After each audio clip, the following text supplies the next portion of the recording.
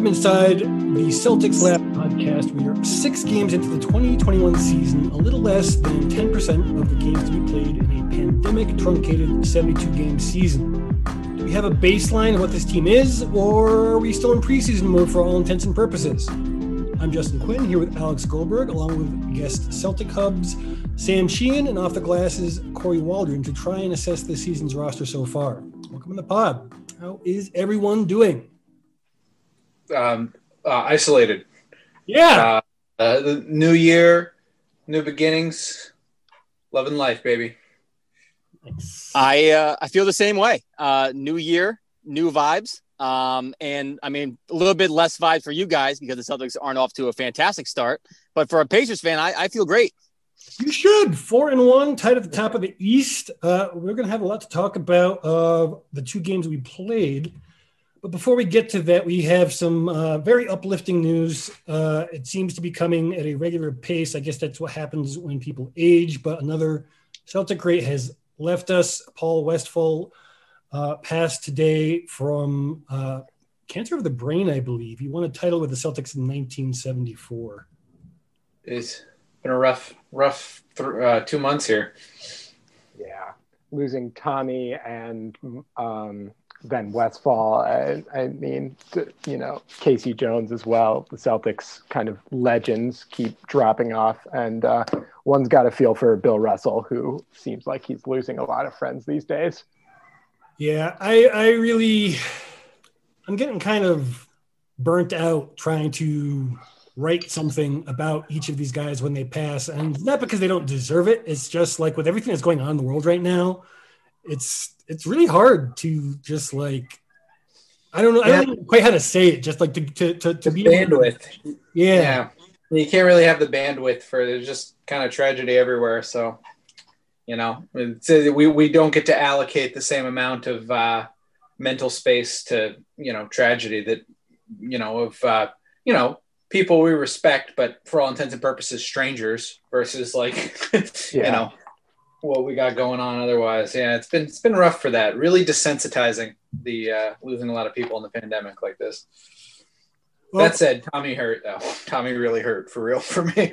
Yeah, Tommy wasn't quite the same. Like, you know, I've posted lots about Casey and his career, doing my history posts every morning. I've written about Westphal, but Tommy was tangible because he was there. So yeah, kind of different. And I have to get off and say this, which is that the drop off from Tommy to Scal is just really staggering. I am not the biggest Scal guy in the world, so it's the Celtics broadcast is certainly missing some extra juice there.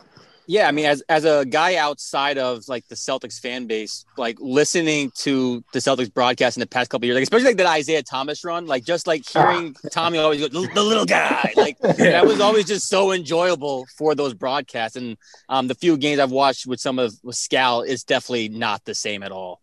No, it's not. It's rough, man. I mean, hopefully, you know, they'll realize their ways and they'll hire the Riffs man to get on there with Gorman. But ideal world. I'm gonna keep pushing for that in the meantime. But I mean, not a lot coming up the Celtics way, but it's been you know, if you told me before the year we're gonna start, what are we? 2-4, 3-3, that's fine. Like, it's not great. I just, you know. No, I think that's fair. It's if you showed me the schedule and everything beforehand, it's, you know, it is what it is. It was a rough opening schedule, and it's going to be a rough regular season. I mean, that is what it is. But yeah, it's tough to not be super disappointed, especially with that Detroit loss last night. Man, yeah, that was tough. So, what are we thinking of this team after these 6 games? Are we still thinking that they could be a contender? They're clearly not a contender at the moment, but I mean, can this roster be kind of whipped into shape? Can it be more of a pretender, or are we looking at like a play-in kind of a situation come February? Like, what do we think of this team? I said coming into the year that I would not be surprised if the Celtics were a 6 seed, and that's kind of that's still where I stand. I still think the Celtics could be kind of a sleeping, kind of a sleeper team for all intents and purposes. Because, I'm sure we'll get into all of this, but what's clear to me is the big lineup has not worked. And I think that, a healthy Kemba Walker, pray to God, coming back would make that, give the roster a little bit more balance and make to the point where they could make some, good decisions and, that kind of trickles down. We've gotten more out of Peyton Pritchard than I certainly expected. So, that's a bright spot. And the other big thing is Jaylen Brown looks like he's made, not just lucky strides, but like real strides. Like this is 5 games of him, like clearly making a huge improvement on like playmaking to the point where like, it's probably a good bet that he'll be an all-star this year. And he might even have a chance at like all NBA later on. So I still think this team has a very high ceiling, but it's just with Romeo Langford out, with Kemba Walker out, with no preseason to sort of figure out what this roster is. I just think it's going to be painful for this first half of the regular season. And this is probably about what I expected, to be honest, coming into the year. Yeah, I would largely agree with what Sam just said. I think there are kind of 2 things in my mind that could change the trajectory of the Celtics season going forward. The first is obviously, we have an all-star point guard sitting on ice waiting to heal up from his knee injury. If Kemba Walker can come back and be 85 to 90% of the guy that he was at the beginning of last season, that can certainly elevate the Celtics into more realistic championship expectations. But the other thing to consider is, and this is something that we'll touch on later, that the players that the Celtics could potentially add using their massive traded player exception from the Gordon Hayward deal. So those 2 things could certainly change where the Celtics take the Celtics from, from where they are now, which is kind of a borderline contender. That's not really a contender to an actual contender, but barring Walker coming back at complete health or the Celtics acquiring a like borderline star level player, there's definitely a ceiling to what this team is capable of now. And, like as Sam said before, Jaylen Brown has taken some major steps as far as his improvement goes. And Jason Tatum is still an all-star level NBA forward, and at his best, probably one of the top 12-ish guys in the league. So that's always going to keep you in games, but the Celtics are definitely lacking that kind of third guy that can really put them over the top right now. Yeah, I agree with you guys. I think Kemba Walker's health obviously is the biggest X factor. Like what is he gonna look like? And then that trade player exception. That's again it's 21 million basically. Yeah. That's an all-star level player if you find the right guy. And I agree with you guys on Jaylen Brown. You don't really miss Gordon Hayward with how Jaylen Brown stepped into the larger role. He has more volume now. He gets more looks, and the playmaking wise and the handle wise, he continues to get better. That was like my biggest takeaway from last season was how much better his handle got. And it seems like that's only improved again this year, but only, 2.5 months off of an off season. So there's a lot of surprises, at least, again, it's kind of hard to assess. It still feels like this is kind of preseason. Really, because we're looking at the Nets also being 3-3. The Bucks are 3-3. We have the 76ers, the Magic, the Hawks, and the Pacers, which we should talk about at 4-1 in the East. Let's talk about the Pacers a little bit since we have Corey on the show. What's surprising us about the Pacers? For me, it's Sabonis more than anything. What are your thoughts on him? Sabonis has really, I think, benefited from Nate Bjorkgren. He's stretching the floor now. He's shooting really well from 3. He was 2 for 2 the other night against Cleveland. Him expanding his range is probably the biggest part. Again, he's never going to be a top-notch defender. He can be an average defender, and you have Miles Turner to kind of make up for some of those defensive liabilities that Sabonis has. But, this guy's averaging, 23, 11, and 7 or 6, which is ridiculous. And the ability to space the floor, he's just tremendous from the low post, able to play. He's arguably the best facilitator on this Pacers team, despite, having a guy like Malcolm Brogdon and Victor Oladipo. But he's just gotten better. And for a guy who doesn't necessarily have the type of defense you want. If he's going to be that well-rounded offensively, it just makes up for that defense. And that's been the biggest takeaway, is how much better he's gotten offensively. Yeah, I mean, I had kind of slept on the Pacers coming into the year just because, I think I kind of put them out of my mind because it seemed like they were kind of gearing up for like a detonation of the team or like a rebuild of some kind, like with, it being, Victor Oladipo coming off an injury and him being, an unrestricted free agent. And, there were grumbles about Miles Turner maybe not being happy with his role in like national media, but boy, it doesn't seem like that's much of a problem right now. Any of that. I mean, Victor looks healthy. I think the thing that really struck me watching the Pacers play is like, who's their worst starter? Like, they've got great starters all up and down the left. Like, Malcolm Brogdon gives us work every time. Like, I think people sleep on how good of a player Malcolm Brogdon is, especially like just as an attacker, getting into the paint. And they've got these pieces that like really fit together well. I think Victor Oladipo, being back and looking pretty healthy, at least in my opinion, like is kind of brings everything back to equilibrium. But I mean, you've got a locked in Miles Turner who is, read everyone hemming and hawing about how he's not that good. And he's, how many blocks does he have a game? Like 5 or something like that? He's averaging 4.4 blocks. Yeah. There we go. Yeah. Huge amount of blocks. I think he's got quite a few steals too. Like 2.2 per game. Yeah. He's 4.4 and 2.2. Yeah. So, I mean, that's look, I mean, when you have a great starting 5 with no, and I think TJ Warren got hurt the other day, right? So he's out indefinitely with a stress fracture. So that's a blow.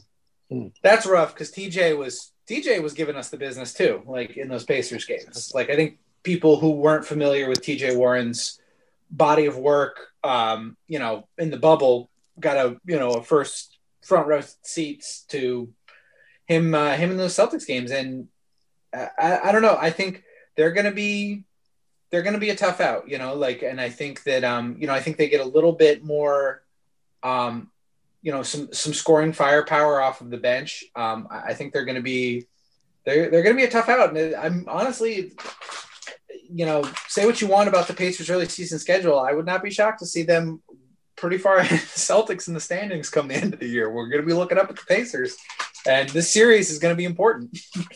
And who won and lost these games as far as home court is concerned. I think that's entirely possible. And, you mentioned the bench. I mean, the Holiday brothers coming off the bench have provided some real juice offensively, and they're both solid on D. TJ McConnell is just such a frustrating player to go against. I can definitely, I just, every time that the Celtics go up against a TJ McConnell team, he makes 3 to 4 plays that I'm just sitting there kind of scratching my head. Like, why is TJ McConnell doing this to us? And yet he just keeps doing it. Corey, you mentioned kind of, and Sam as well, Brogdon and kind of how good he's looked in these past few games. I mean, I will still, for the life of me, just never understand why Milwaukee passed on keeping Malcolm Brogdon. They had to pay Eric Bledsoe. Yeah, just like, what are you doing?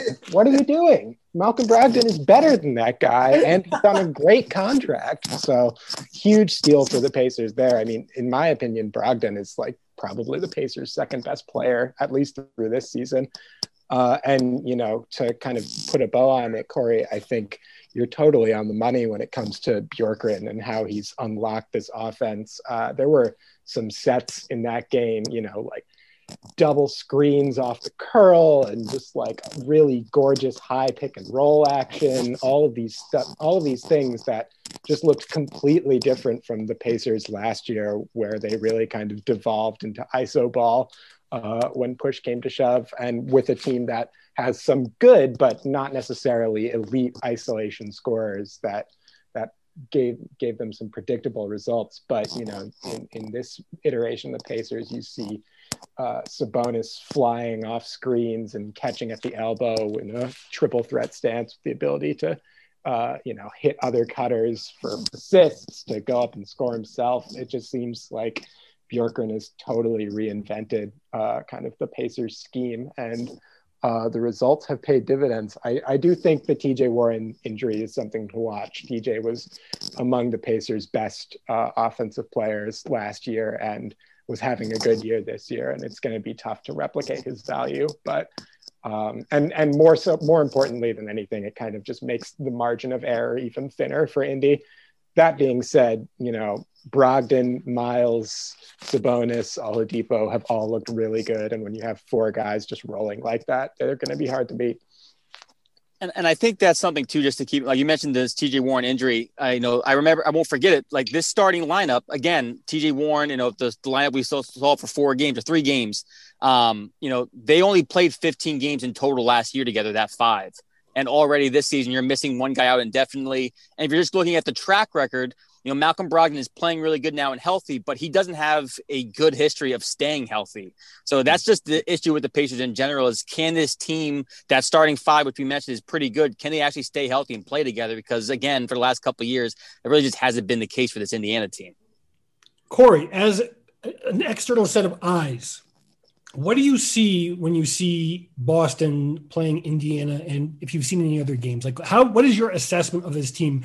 To me, they seem very good when they're focused. They were able to beat the Bucks. They were able to hang with the Nets for 3 quarters until they fell apart in the 4th when they played them. But they don't seem to be very focused. So, what are your thoughts on the Celtics? It's weird just seeing some of the slow starts from like guys like Jason Tatum at times. And again, like I know you guys have probably seen it as well. The Tatum free throw line discrepancy to me is like one of the weirdest things. He went the first couple of games without even getting a single attempt. And I don't know if it's him not being aggressive enough and getting enough contact and driving to the rim, or if he's just not getting those superstar calls that he probably should be getting at this point of his career already. It just feels like at times, again, like in those Pacer games, like Peyton Pritchard may have been like the 4th best player in certain stretches of that game or the 3rd best player. And then again, like I love Marcus Smart, but it feels like late in games, Marcus Smart wants to be the hero a lot of times. And I don't think Marcus Smart needs to go or is bad by any means, but it just feels like at times they just get out of character with themselves. And I think that's almost my biggest takeaway is it feels like they know who they are at times. And then some points of the game, they kind of forget what works for them.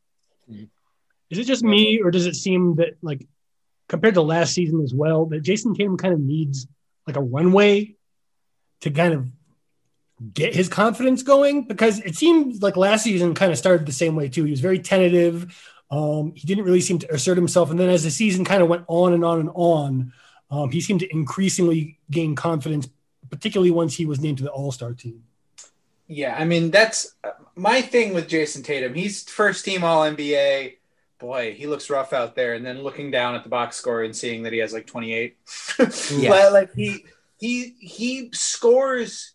Like this is the reason I know Jason Tatum's like a really good player is because he'll look like he's having a bad game and he'll still have like 28 points, like pretty effortlessly. Like it looks like Jalen's on fire and Jason's been scoring about the same amount that like he has.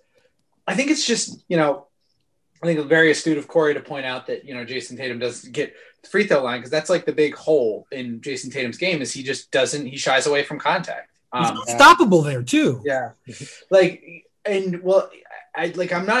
has kind of been a thing for his whole career. I think we remember back when Kyrie was on the team. Kyrie is similarly contact averse, but is just like a world, probably like maybe one of the best finishers in NBA history. So he could avoid contact and do these weird, scoopy high off the glass finger roll, whatever shots that go in, and it's fine because it goes in.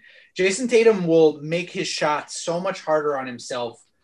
And it is just such a dichotomy versus like Jaylen Brown, who, seeks out contact now at this point in his career. And that's been a huge difference maker for him, becoming as good as he is, that he doesn't shy away from that contact. So that's going to be, Jason Tatum's next step in his development is getting that together. And I think that's when he's going to become the true, that's what's going to bring him from, all NBA guy, second banana guy to true best player on a championship team type caliber, guy, but he's not quite there yet.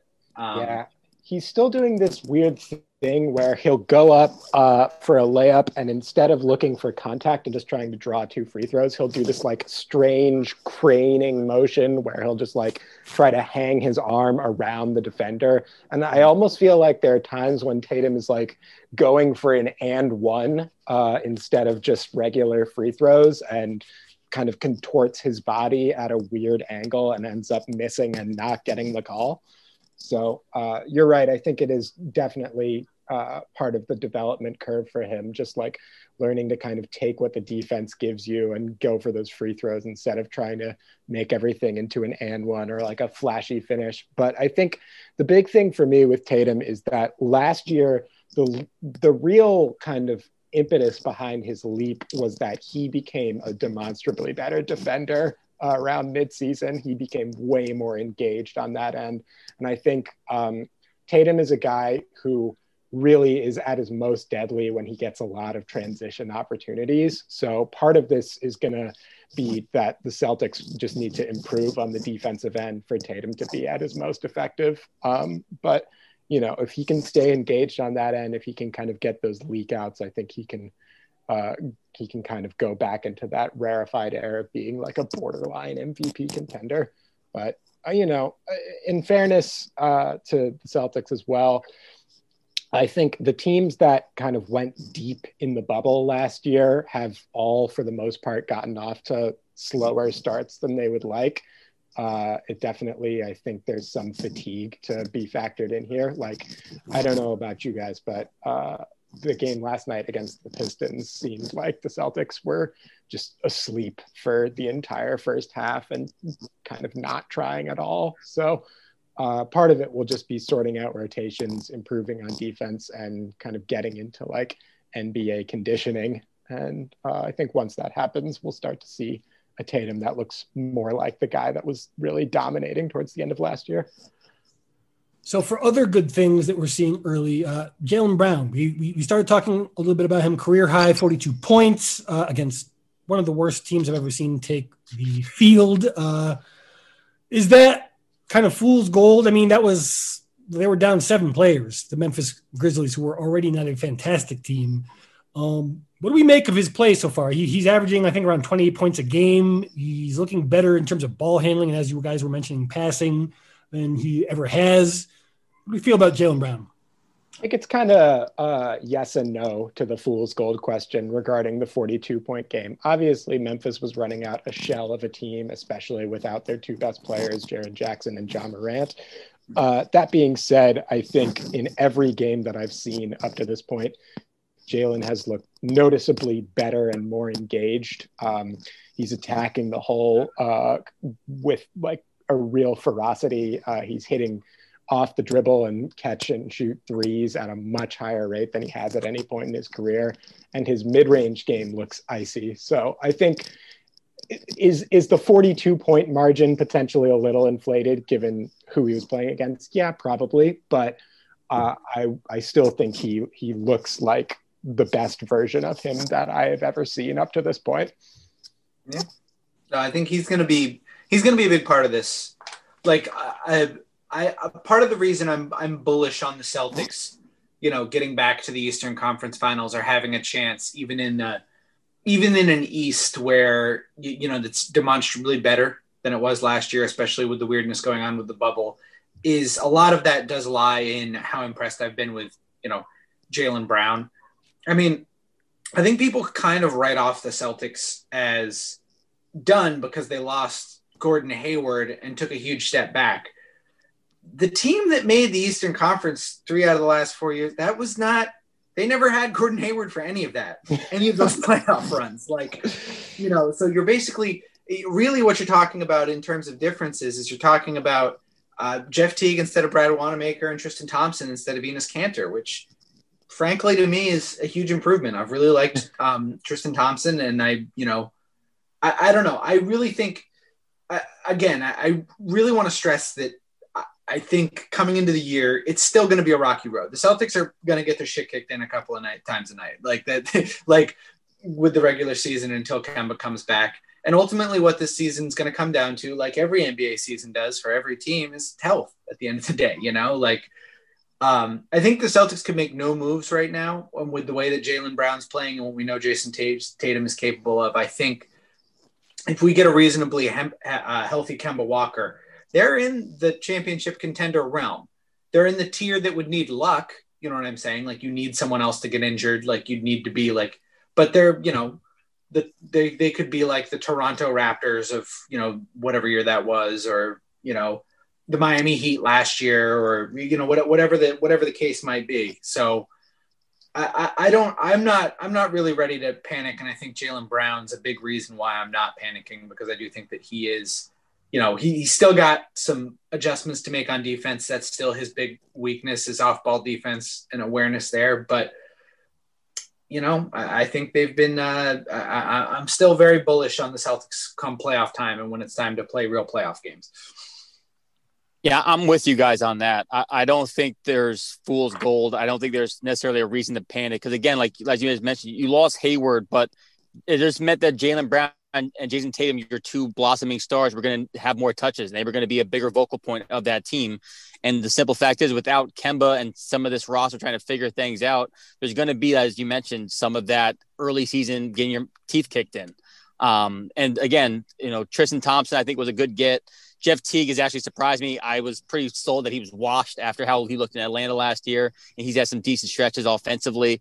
But as just mentioned, it's about health. Who can stay healthy during the playoff team? And if I'm betting money on the Celtics, in the playoffs, I still think they're one of the three teams that I'm confident can make it to the Eastern Conference Finals. That's the Bucks, that's the Nets, and that's the Celtics. I don't necessarily, even last year, I still think, if you play that Eastern Conference Finals, 7 more times, I think the Celtics come out of that series. I'm still shocked the Celtics didn't win that series against Miami. But some slow starts, everything else kind of fell apart. But yeah, I'm not worried about Jaylen Brown falling back or not being able to keep this up, because it just feels like, this has been in the making, and with Gordon Hayward gone, he's just taking advantage of it. Robert Williams has been really good. Yes. Yeah. So what do we do with him? Where are we playing? How do we play him? I have some thoughts on that. So the Boston Celtics, I think one of the things that's been making the rounds on Celtics Twitter, and that I am at least somewhat inclined to agree with after watching these past few games, is that the double big starting lineup of Daniel Tice and Tristan Thompson, while perhaps well-intentioned, doesn't really work in the modern NBA. Right. Yeah, Thompson is a complete non-shooting threat. You saw in the game against the Pistons last night, there were a couple of sequences where they would try and run this like weird high-low pick and roll game with Thompson and Tice, and the defense would just completely sag off on Thompson because they knew he wasn't going to shoot the ball. I do not think that lineup is going to be viable going forward. And I actually think that given how well Rob has played off of the bench, I mean, he's come in and injected energy in basically every game that he's played in. He's just been relentlessly attacking the glass, blocking shots. And the thing that I've really been impressed with is his development as a passer has been astounding. He's really become a high quality passing big man. So all of this leads me to my final conclusion on this matter, which is that I think Robert Williams has played his way into the starting lineup. And I think it might not be something that we see right now, but I think it's something that could happen. And I think in some cases should happen. Rob has looked really, really good. And I wouldn't be shocked if he's in the starting lineup. Yeah. I mean, my take, I am a Robert Williams truther, so I will never besmirch my lovely son Robert. He's an angel and could do no wrong in my eyes. But I do think something that Rob really struggled with in the past is big centers. He gets easily like overwhelmed in the post. I mean, Joel Embiid cooks everybody, but I mean, Rob can't handle guys like that, like Joel Embiid. But one of the things I noticed in that Grizzlies game, I kind of thought we were going to get, when he and Jonas Valanciunas saw minutes against each other, I thought Rob was kind of get worked. And that didn't happen. He did a great job against Jonas Valanciunas. Yeah. Which is not, And if Rob is going to play good defense against guys like that, we've really got something here, because that's what Tristan Thompson came in to do. Tristan Thompson came in to be the Enes Kanter replacement who can guard pick and rolls. Because Enes Kanter was unplayable for the Celtics because he can't guard a pick and roll, and it just gives them a fatally flawed defense. I'm not going to talk about this right now. I'm mad talking about it anyway. But I like the Tristan Thompson signing in general, and I think that I think he's been a great locker room presence. I think it's great for Rob to have a guy like that showing him, hey, if you're good in the NBA, you can be Kardashian adjacent and be a cool guy and make a ton of money. That's I like Tristan as a role model and like a hardworking guy. And by all accounts, like he was a big vocal presence when, the Cavs were down 3-1 in that finals and came back to win. So that, he's a foxhole guy, which I, like, and I think he's a good member of the starting five. I think Daniel Theis is a great player. The Celtics, it's great this is a luxury. This is the only part of their roster where they have luxury. And I think that's why they want to try and use the two big lineup, what Brad was thinking. And quite frankly, I kind of liked the two big lineup in theory to start the year because it meant Rob could play more and Grant. And it was a way to alleviate some of this thinness on the wing with not knowing like who Peyton Pritchard and Jeff Teague were going to be coming into the year. But like you said, it's clearly not worked. It's not viable in today's NBA. Daniel Theis is not enough.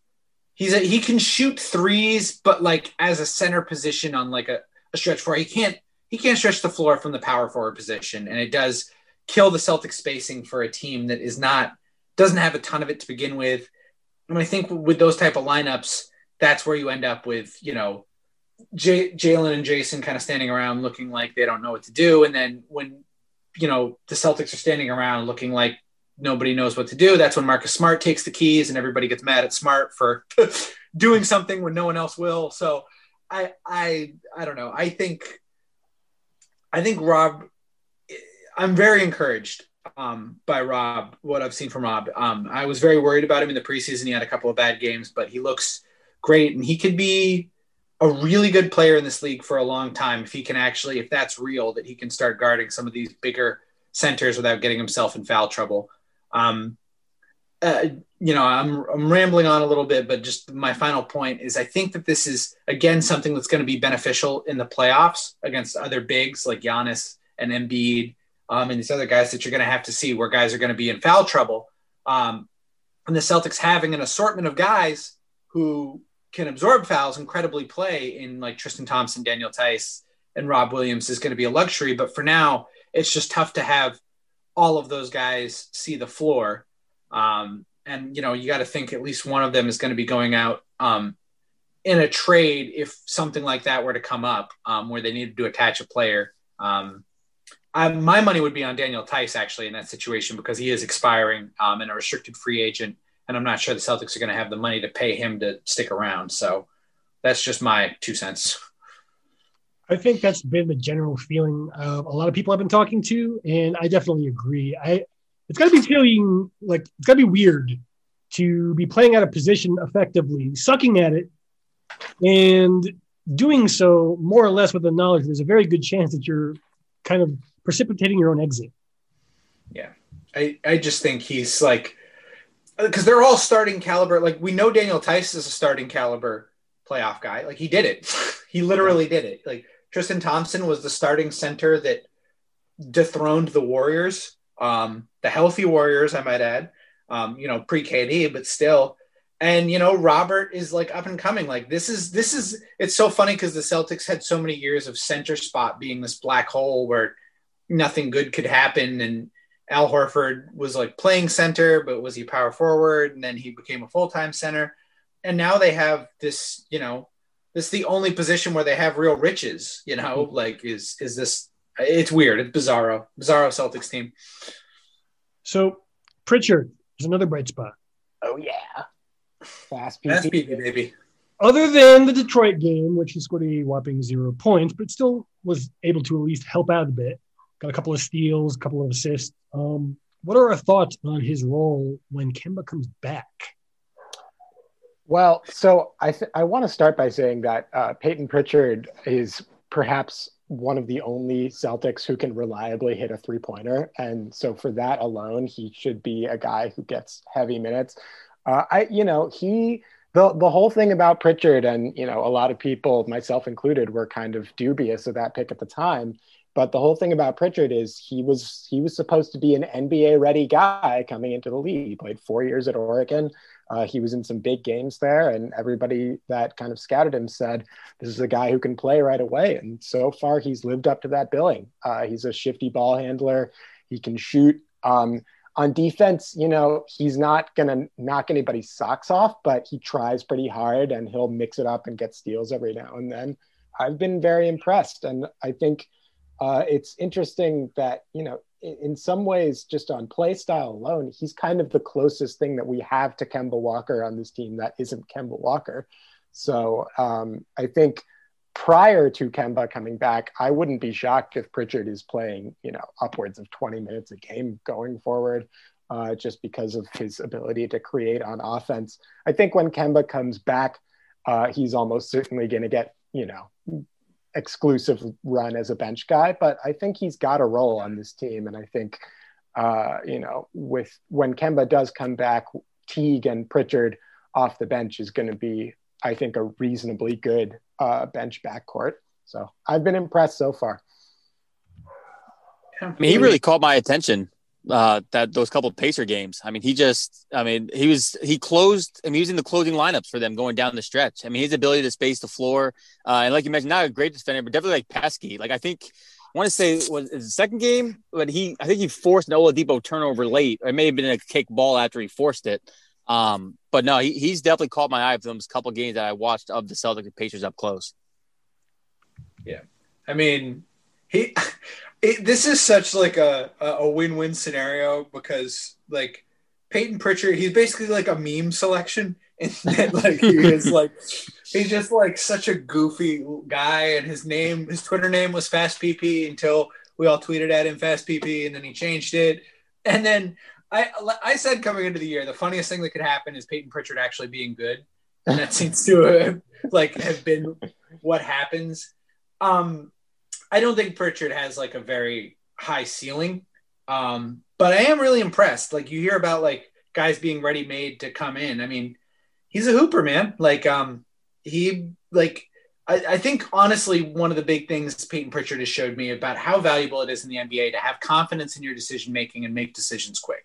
That's his biggest strength, and something that frankly we don't have a lot of on the Celtics. I think Peyton's real strength is he, like I said, quick decision making. He'll attack the paint. And he's got like real rapport and like an understanding as a point guard or a playmaker of where guys want the ball. I mean, he and Robert Williams have had some great lob plays, like 3 or 4, like early on. They seem to have like real chemistry. Like he's had some good finds of like guys in the corner. Like if Romeo Langford comes back and looks like Romeo Langford did before he, got hurt, Jeff Teague might be on the bench, and it might be Peyton Pritchard's backup point guard job once Kemba's healthy, or in wing play. So I'm interested to see what comes of Peyton Pritchard. I'm not going to hold my breath for him to get too much better than this, but he's already much, much better than I thought he would be. And to, if he's, I think what he is looks real, and I think that's going to be a valuable player for the Celtics, and something they're desperately going to need with all these injuries. Yeah, I think you also hit on something with the Time Lord Pritchard chemistry. That is a real thing, and I'm looking forward to the Buddy Cop movie to come. Hell yeah, Fast PP and Time Lord. I'm buying my tickets right now. Yeah. Any other positives before we move on to the negatives? I got to say, we just talked a lot about how Peyton Pritchard is taking over, all of these backup point guard minutes. But I have been pleasantly surprised by Jeff Teague. I think, a lot of people, including myself, were kind of dubious that he could become a good quality role player after kind of being in the wasteland of Minnesota for the amount of time that he was. But Jeff Teague, he's just a perfectly solid, capable guy. Like, he comes in, he plays good defense. He's going to have games where he will be overmatched. I thought in particular, Derrick Rose was a really tough matchup for Jeff Teague, but he can provide quality minutes at a position of need. And I think I've been pleasantly surprised by the burst and in particular the shooting, which was the big knock on Teague, that his 3-point shot has fallen off a cliff. So far it's been fine. And I think, we already kind of talked about it, but Tristan Thompson has just been pretty solid. He's very Tristan Thompson. He's going to get rebounds. He'll mix it up on the defensive end. He's probably not the guy that he was at the peak of his powers in Cleveland, but he can still be a pretty high quality role player. And in the right matchup, he will make an impact on the game. For the duds so far this season, we agreed the two big lineup sucks. Now, I initially had Grant Williams as kind of an incomplete because I thought, he needs to get more minutes to have an opportunity to do something. And then I realized he's playing like 16, 17, 18 minutes a game, and he's just not really doing anything. How do we feel about Grant so far?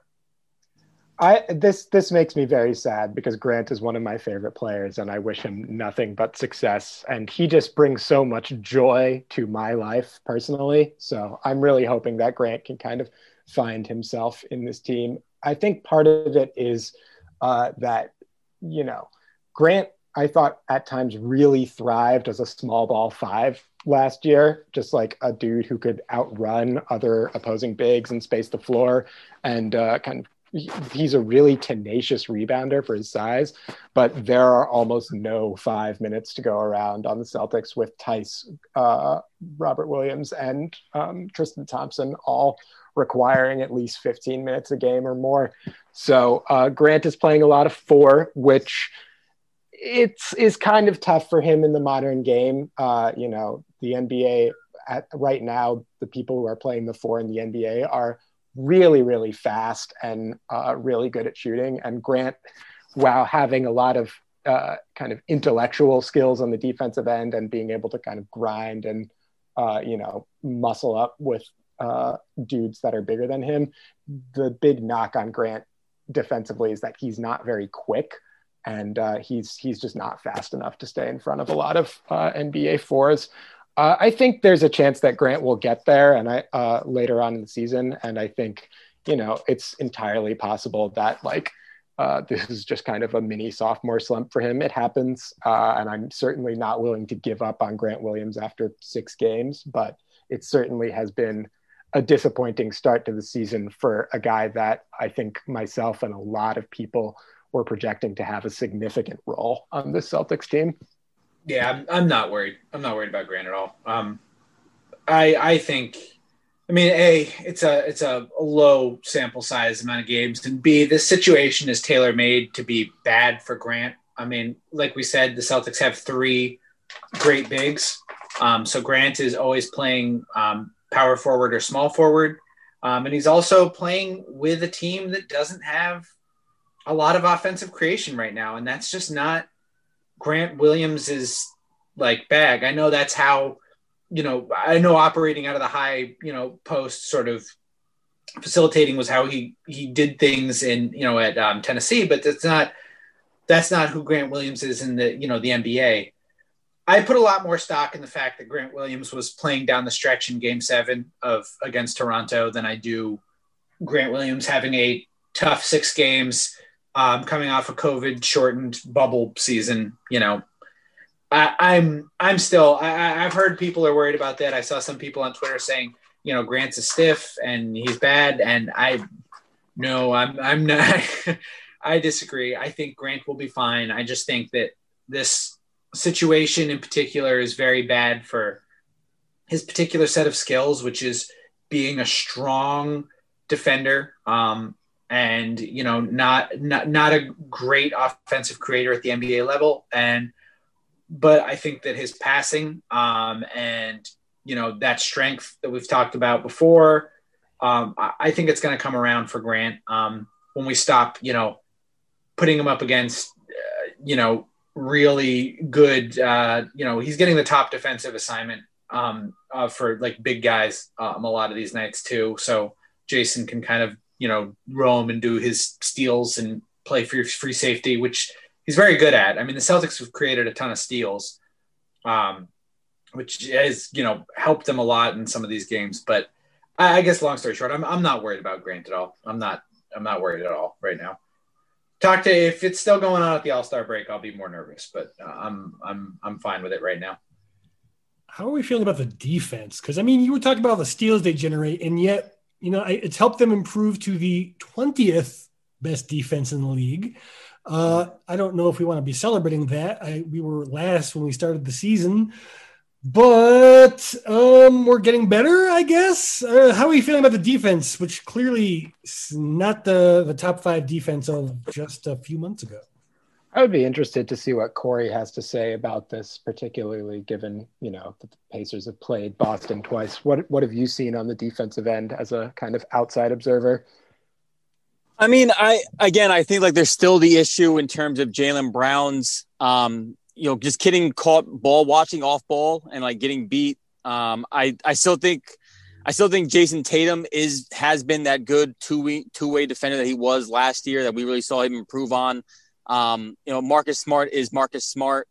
Again, I'm not as big on a guy like Daniel Tice. Like the couple of games that the Pacers play against the Celtics, I thought Daniel Tice was kind of something that the Pacers like to attack.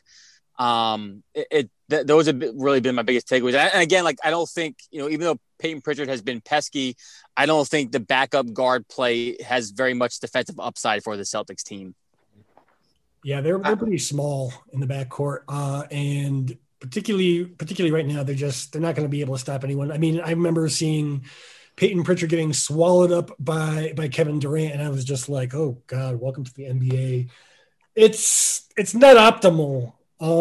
But as far as Tice goes, I mean, he was playing, I believe, a 4 in both Indiana games, and that's just something he's not used to doing. He admitted as much after one of the games.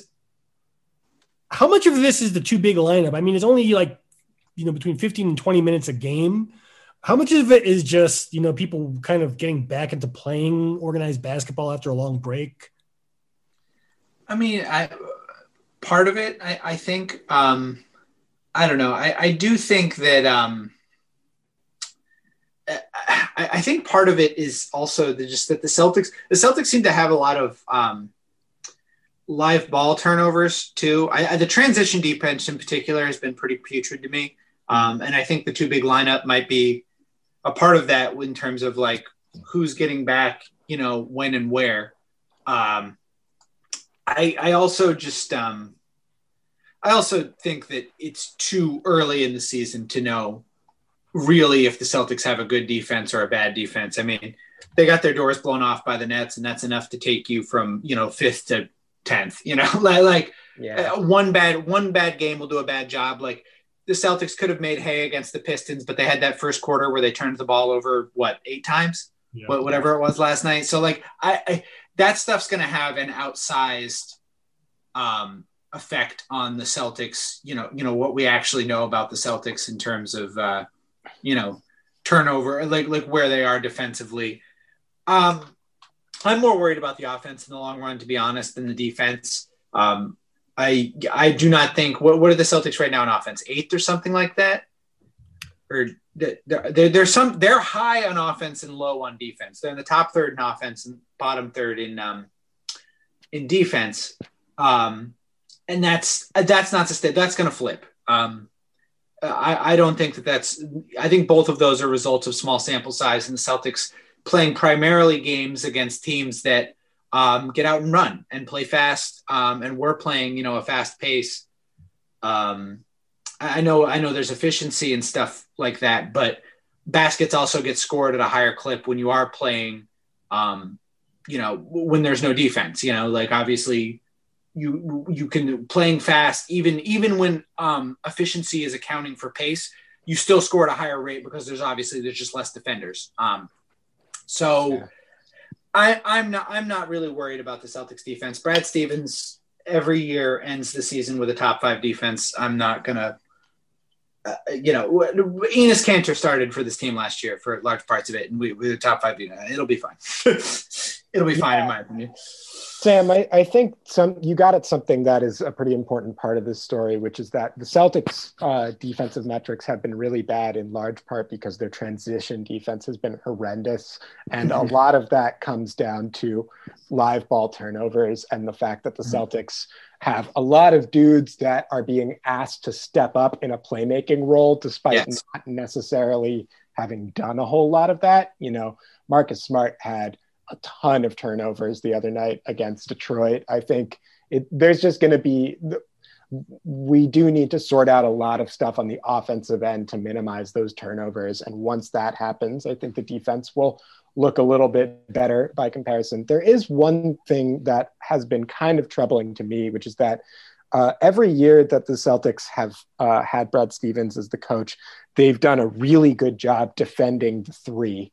That's something that's been true of almost all of his teams. And this year, it's a small sample size so far, obviously, but the Celtics have really not done a very good job of closing out on shooters and against some teams that are not particularly threatening from deep. Obviously, the Pacers have reinvented their offense and the Nets have Kevin Durant and Kyrie Irving, and the Bucks are a hot shooting team. So maybe that's a little bit of an exaggeration, but Memphis, Detroit, not exactly lighting it up. And there's still been kind of a troubling lack of intensity on some of those closeouts. So that's stuff that will get cleaned up in time, I think. And a big part of this is going to be when Kemba Walker does come back. Kemba, while Kemba himself is not an individually great defender, I think the net impact of having a competent playmaker and ball handler who can minimize those turnovers will help the defense overall. So it's kind of TBD for that. Speaking of shooting, Aaron Nesmith. Are we worried? Are we excited? Where are we? Like how do we feel about his, shall we say, lack of playing time? Yeah, this is one of those things that Brad is just kind of driving me up the wall with. You know, I get that there's some concerns about Aaron Nesmith's conditioning, and obviously he's coming off a major foot injury and has this condensed off season. And it's not like he's lit the world on fire when he has played.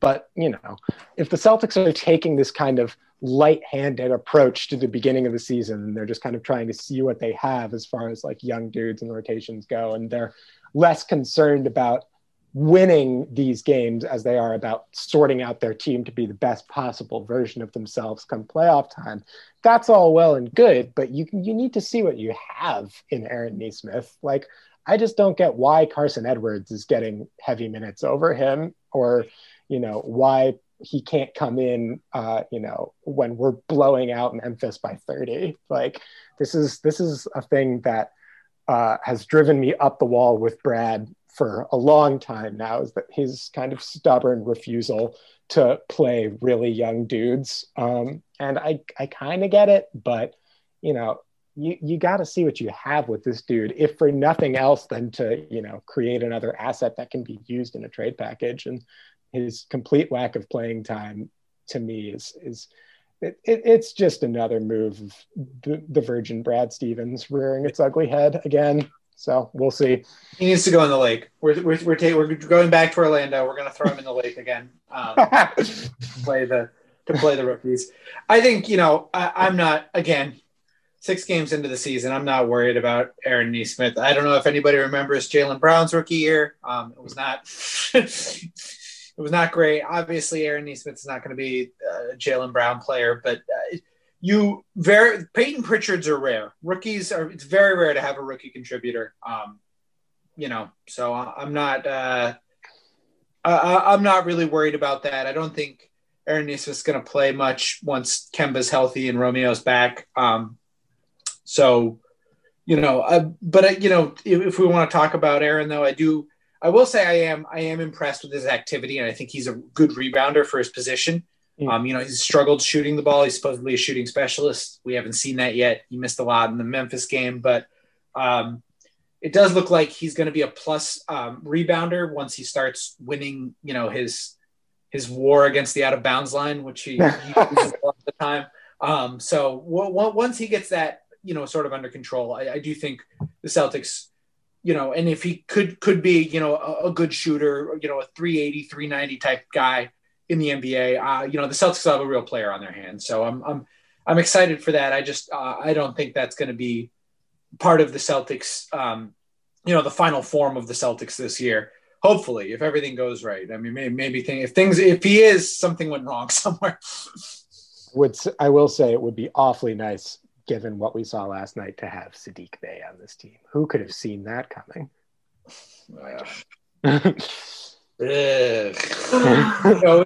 Speaking of Memphis guys, it would have been really great if the Boston Celtics with the 30th pick in the draft had selected Desmond Bane. Can you imagine if they had done that? Oh, wait, they did do that. And what happened? Oh, that's right. They traded it to Dumpiness Cantor, who they gave a second year to. Anyway. That's like the most damaging I've ever seen a $5 million signing be to a franchise. That Enos Cantor signing. It cost him a first-round pick. It stunted Grant and Rob. Like, really terrible. Really bad. But hey, they won that Lakers game, so where he went off. So I guess noted CIA asset and a skater. Bill Clinton's close personal friend. Exactly. So I don't know about you guys, but I mean, I know that this is kind of like a probatory period where they're seeing what they have, but I mean, this team should be gearing up to win a title. And is there something that, and I don't mean this in a mean way because they're working really hard and they're showing progress, but Carson Edwards, why is he on the team? Yeah. Yeah. I mean, you could say that about Taco. I mean, Semi's had some nice games, but we're on year 4 of Semi. All due respect, I love Semi. Works hard. I love all the stories about him getting in the Ojale factory and just lifting weights. But the thing is, those guys aren't playing very much either. So I'm not sure who those roster spots would if they would go to guys who were ready to play. If it would matter. I mean, this is just kind of what happens when you have a team where 3 max free agents leave in 2 years, I think it's hard to forget that because when this happens to a lot of teams, they're ruined and rebuilding. But because of the Celtics and where they were with their draft assets and, guys developing and everything, they're still been able to, get back to the Eastern Conference Finals and do some of this other stuff, albeit, with a little bit of luck with the way things, broke in the bubble. But boy, I'm still pissed they blew that series to the Heat. But I don't know. I really think that the main thing with the Celtics is going to be getting healthy this year. I think a lot of the development is going to – a lot of the Celtics' path to getting better realistically is going to be seeing which of these young guys pops. It's not looking like Grant early, might be Rob. We'll see what Romeo looks like when he gets back. And then, we've already seen Jalen add something. If Jason can add finishing through contact into his repertoire, that changes the Celtics ceiling. This is the thing about having a young team. People don't think of the Celtics like this because of, how ahead of schedule they were early on, but they really are still in the window where you can do nothing and improve just by virtue of your young guys getting better. That's how many young guys they have on this team. Everyone wants to dunk on them for not trading for a year of Paul George or a year of, Kawhi Leonard or whatever was going to happen there. Mm-hmm. But this is the result of that, is that the Celtics can be afford to be a little bit patient and still, realistically have a real path, I think, to the finals, and with a little bit of luck, even be like NBA champions if Kemba Walker's healthy, But I think the thing at the end of the day is you got to be lucky in the NBA. You got to be lucky. Does that Toronto Kawhi trade, if Clay and Kevin Durant don't get hurt, what do we think of that? 2 years later, that the things ebb and flow in the NBA, totally based on injuries and what things look like in the playoffs. So I think the Celtics focus has just got to be on getting healthy and, seeing what they have. for now. But I just think in the meantime, it's going to be a rough regular season. Yeah. I mean, one thing also to keep in mind is that the Celtics don't have a G League team this year. And a lot of these dudes like Taco and Green and Tremont Waters and Carson Edwards would be getting run on the main Red Claws. But because of the way that the things are operating in the COVID era, they are going to be on the active roster until they have to be waived. So we'll see. But I largely agree. I think the Celtics championship aspirations will not be made or broken by the amount of playing time that Carson Edwards gets at the beginning of the season. They've clearly been instructed to not discuss any of that at length either. I've tried probing a number of them on that issue, and they just talk about how excited they are to be able to play with the team. And yeah. One last order of business before we get out of here. I know it's way too early to talk about the traded player exception as a realistic thing to happen anytime soon. But based on what we're seeing so far around the league, who are we interested in most? I would just note that the Washington Wizards are 1-4, and Davis Bertans falls within the range of the trade player exception and would be an incredible fit. Davis, come home, baby. The Latvian laser. Please. Jason Tatum favorite, I would like to add. Really? Jason Tatum loves Davis Bertans. So let's make it happen, people. Let's get the Latvian laser in the building. Yeah. I have a question. Would you guys have any interest in the other Grant, that being Jeremy Grant? Like this, he falls in that TPE range as well, doesn't he? Really? He gave us work. Sure. Yeah, that would be great. Yesterday, I didn't realize Jeremy Grant was such a hooper, man. Like he looked like TJ Warren last night. He really did. Like he really was. Like I'm not even like being like sarcastic either. Like he was. I've always thought of him as being like a defensive specialist, and he's like. He was really getting to the hole. He was shooting threes. I mean, yeah, he'd be a great fit on the team. But he'd have to play more of the three. It's that thing where the Celtics are back to having such a, big, they need floor spacing in a bad way. But I mean, look, I think he'd be a great fit. I just don't know if Detroit's going to give up on him in year one of whatever $1 million thing they signed him to. I thought that was a really bad deal at the time, but looks like joke's on me. He's actually seems like he was ready for that, man. He's their best player, so yeah. So in terms of Davis Bertans, now you were floating this earlier in a chat, Alex. Do you really think now your trade proposal for him involved a certain Aaron Nesmith? Yeah. Do you really think that he's going to Danny Ainge in the front office is going to give up on a player like him in the first year?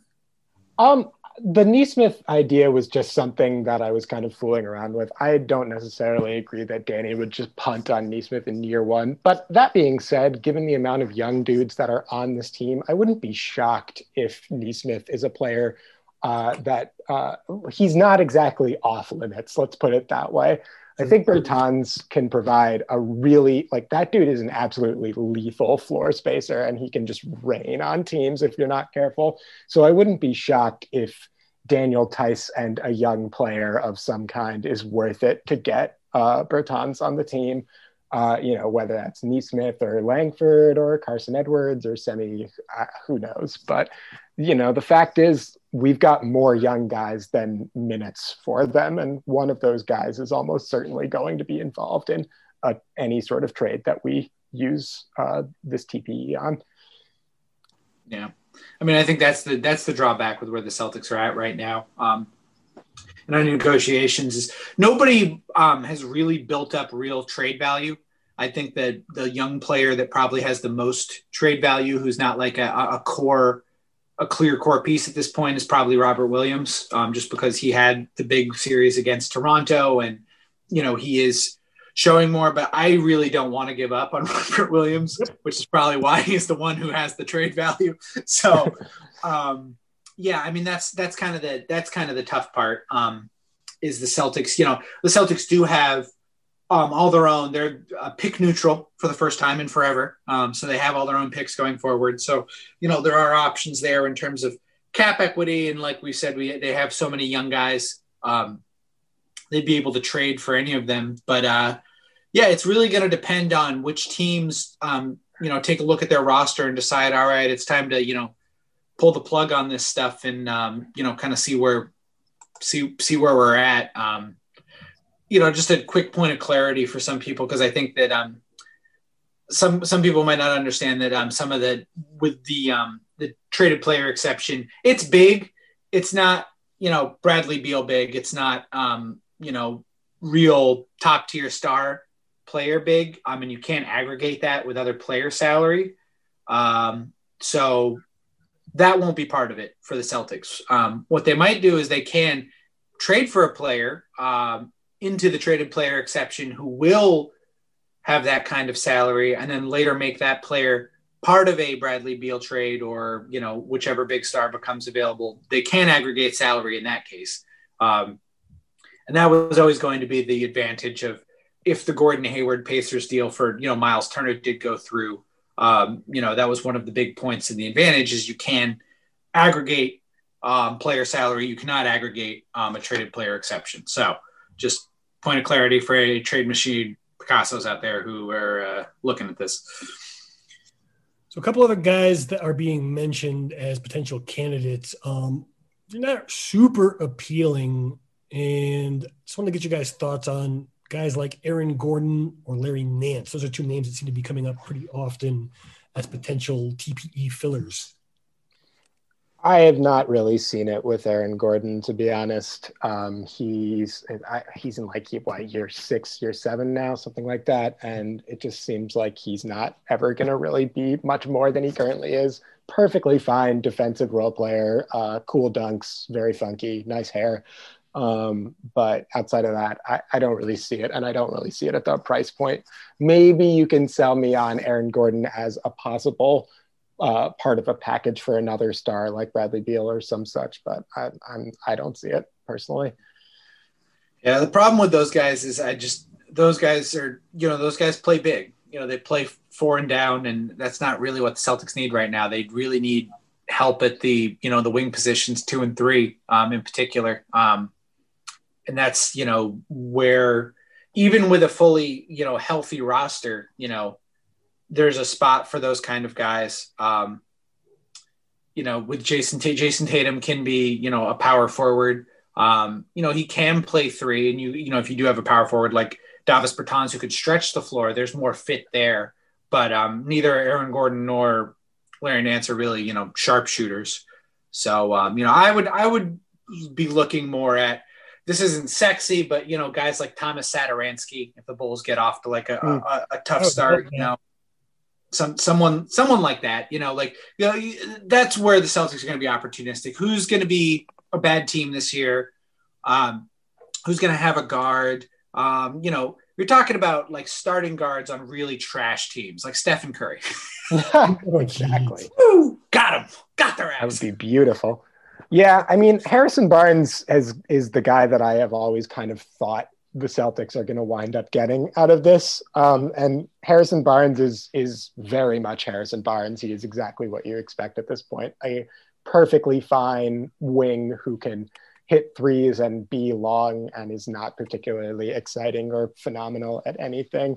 I would be fine with it. Obviously, it's not a particularly sexy name, but, I tend to agree with Sam. It's going to be kind of starters that are not in the long-term plans of teams that are bad. And Harrison Barnes, Thomas Satoransky, potentially Malik Monk, those guys kind of fit the bill. So what's our consensus before we get out of here? Just wait and see is kind of still the word at the moment. Yeah, I'm not. I mean, it's frustrating. This has pretty much been, what I expected. Overall, I'd say in terms of long term, I'm actually pretty excited because I didn't expect this improvement out of Jaylen Brown, and I'm more excited about that than I am disappointed about any, turning the ball over 8 times in the first quarter and losing to Detroit. That's pretty that was like a pretty fluky thing. I mean, the Pacers are a really good team, and a couple of one possession games either way. You split those. Beat the Bucks.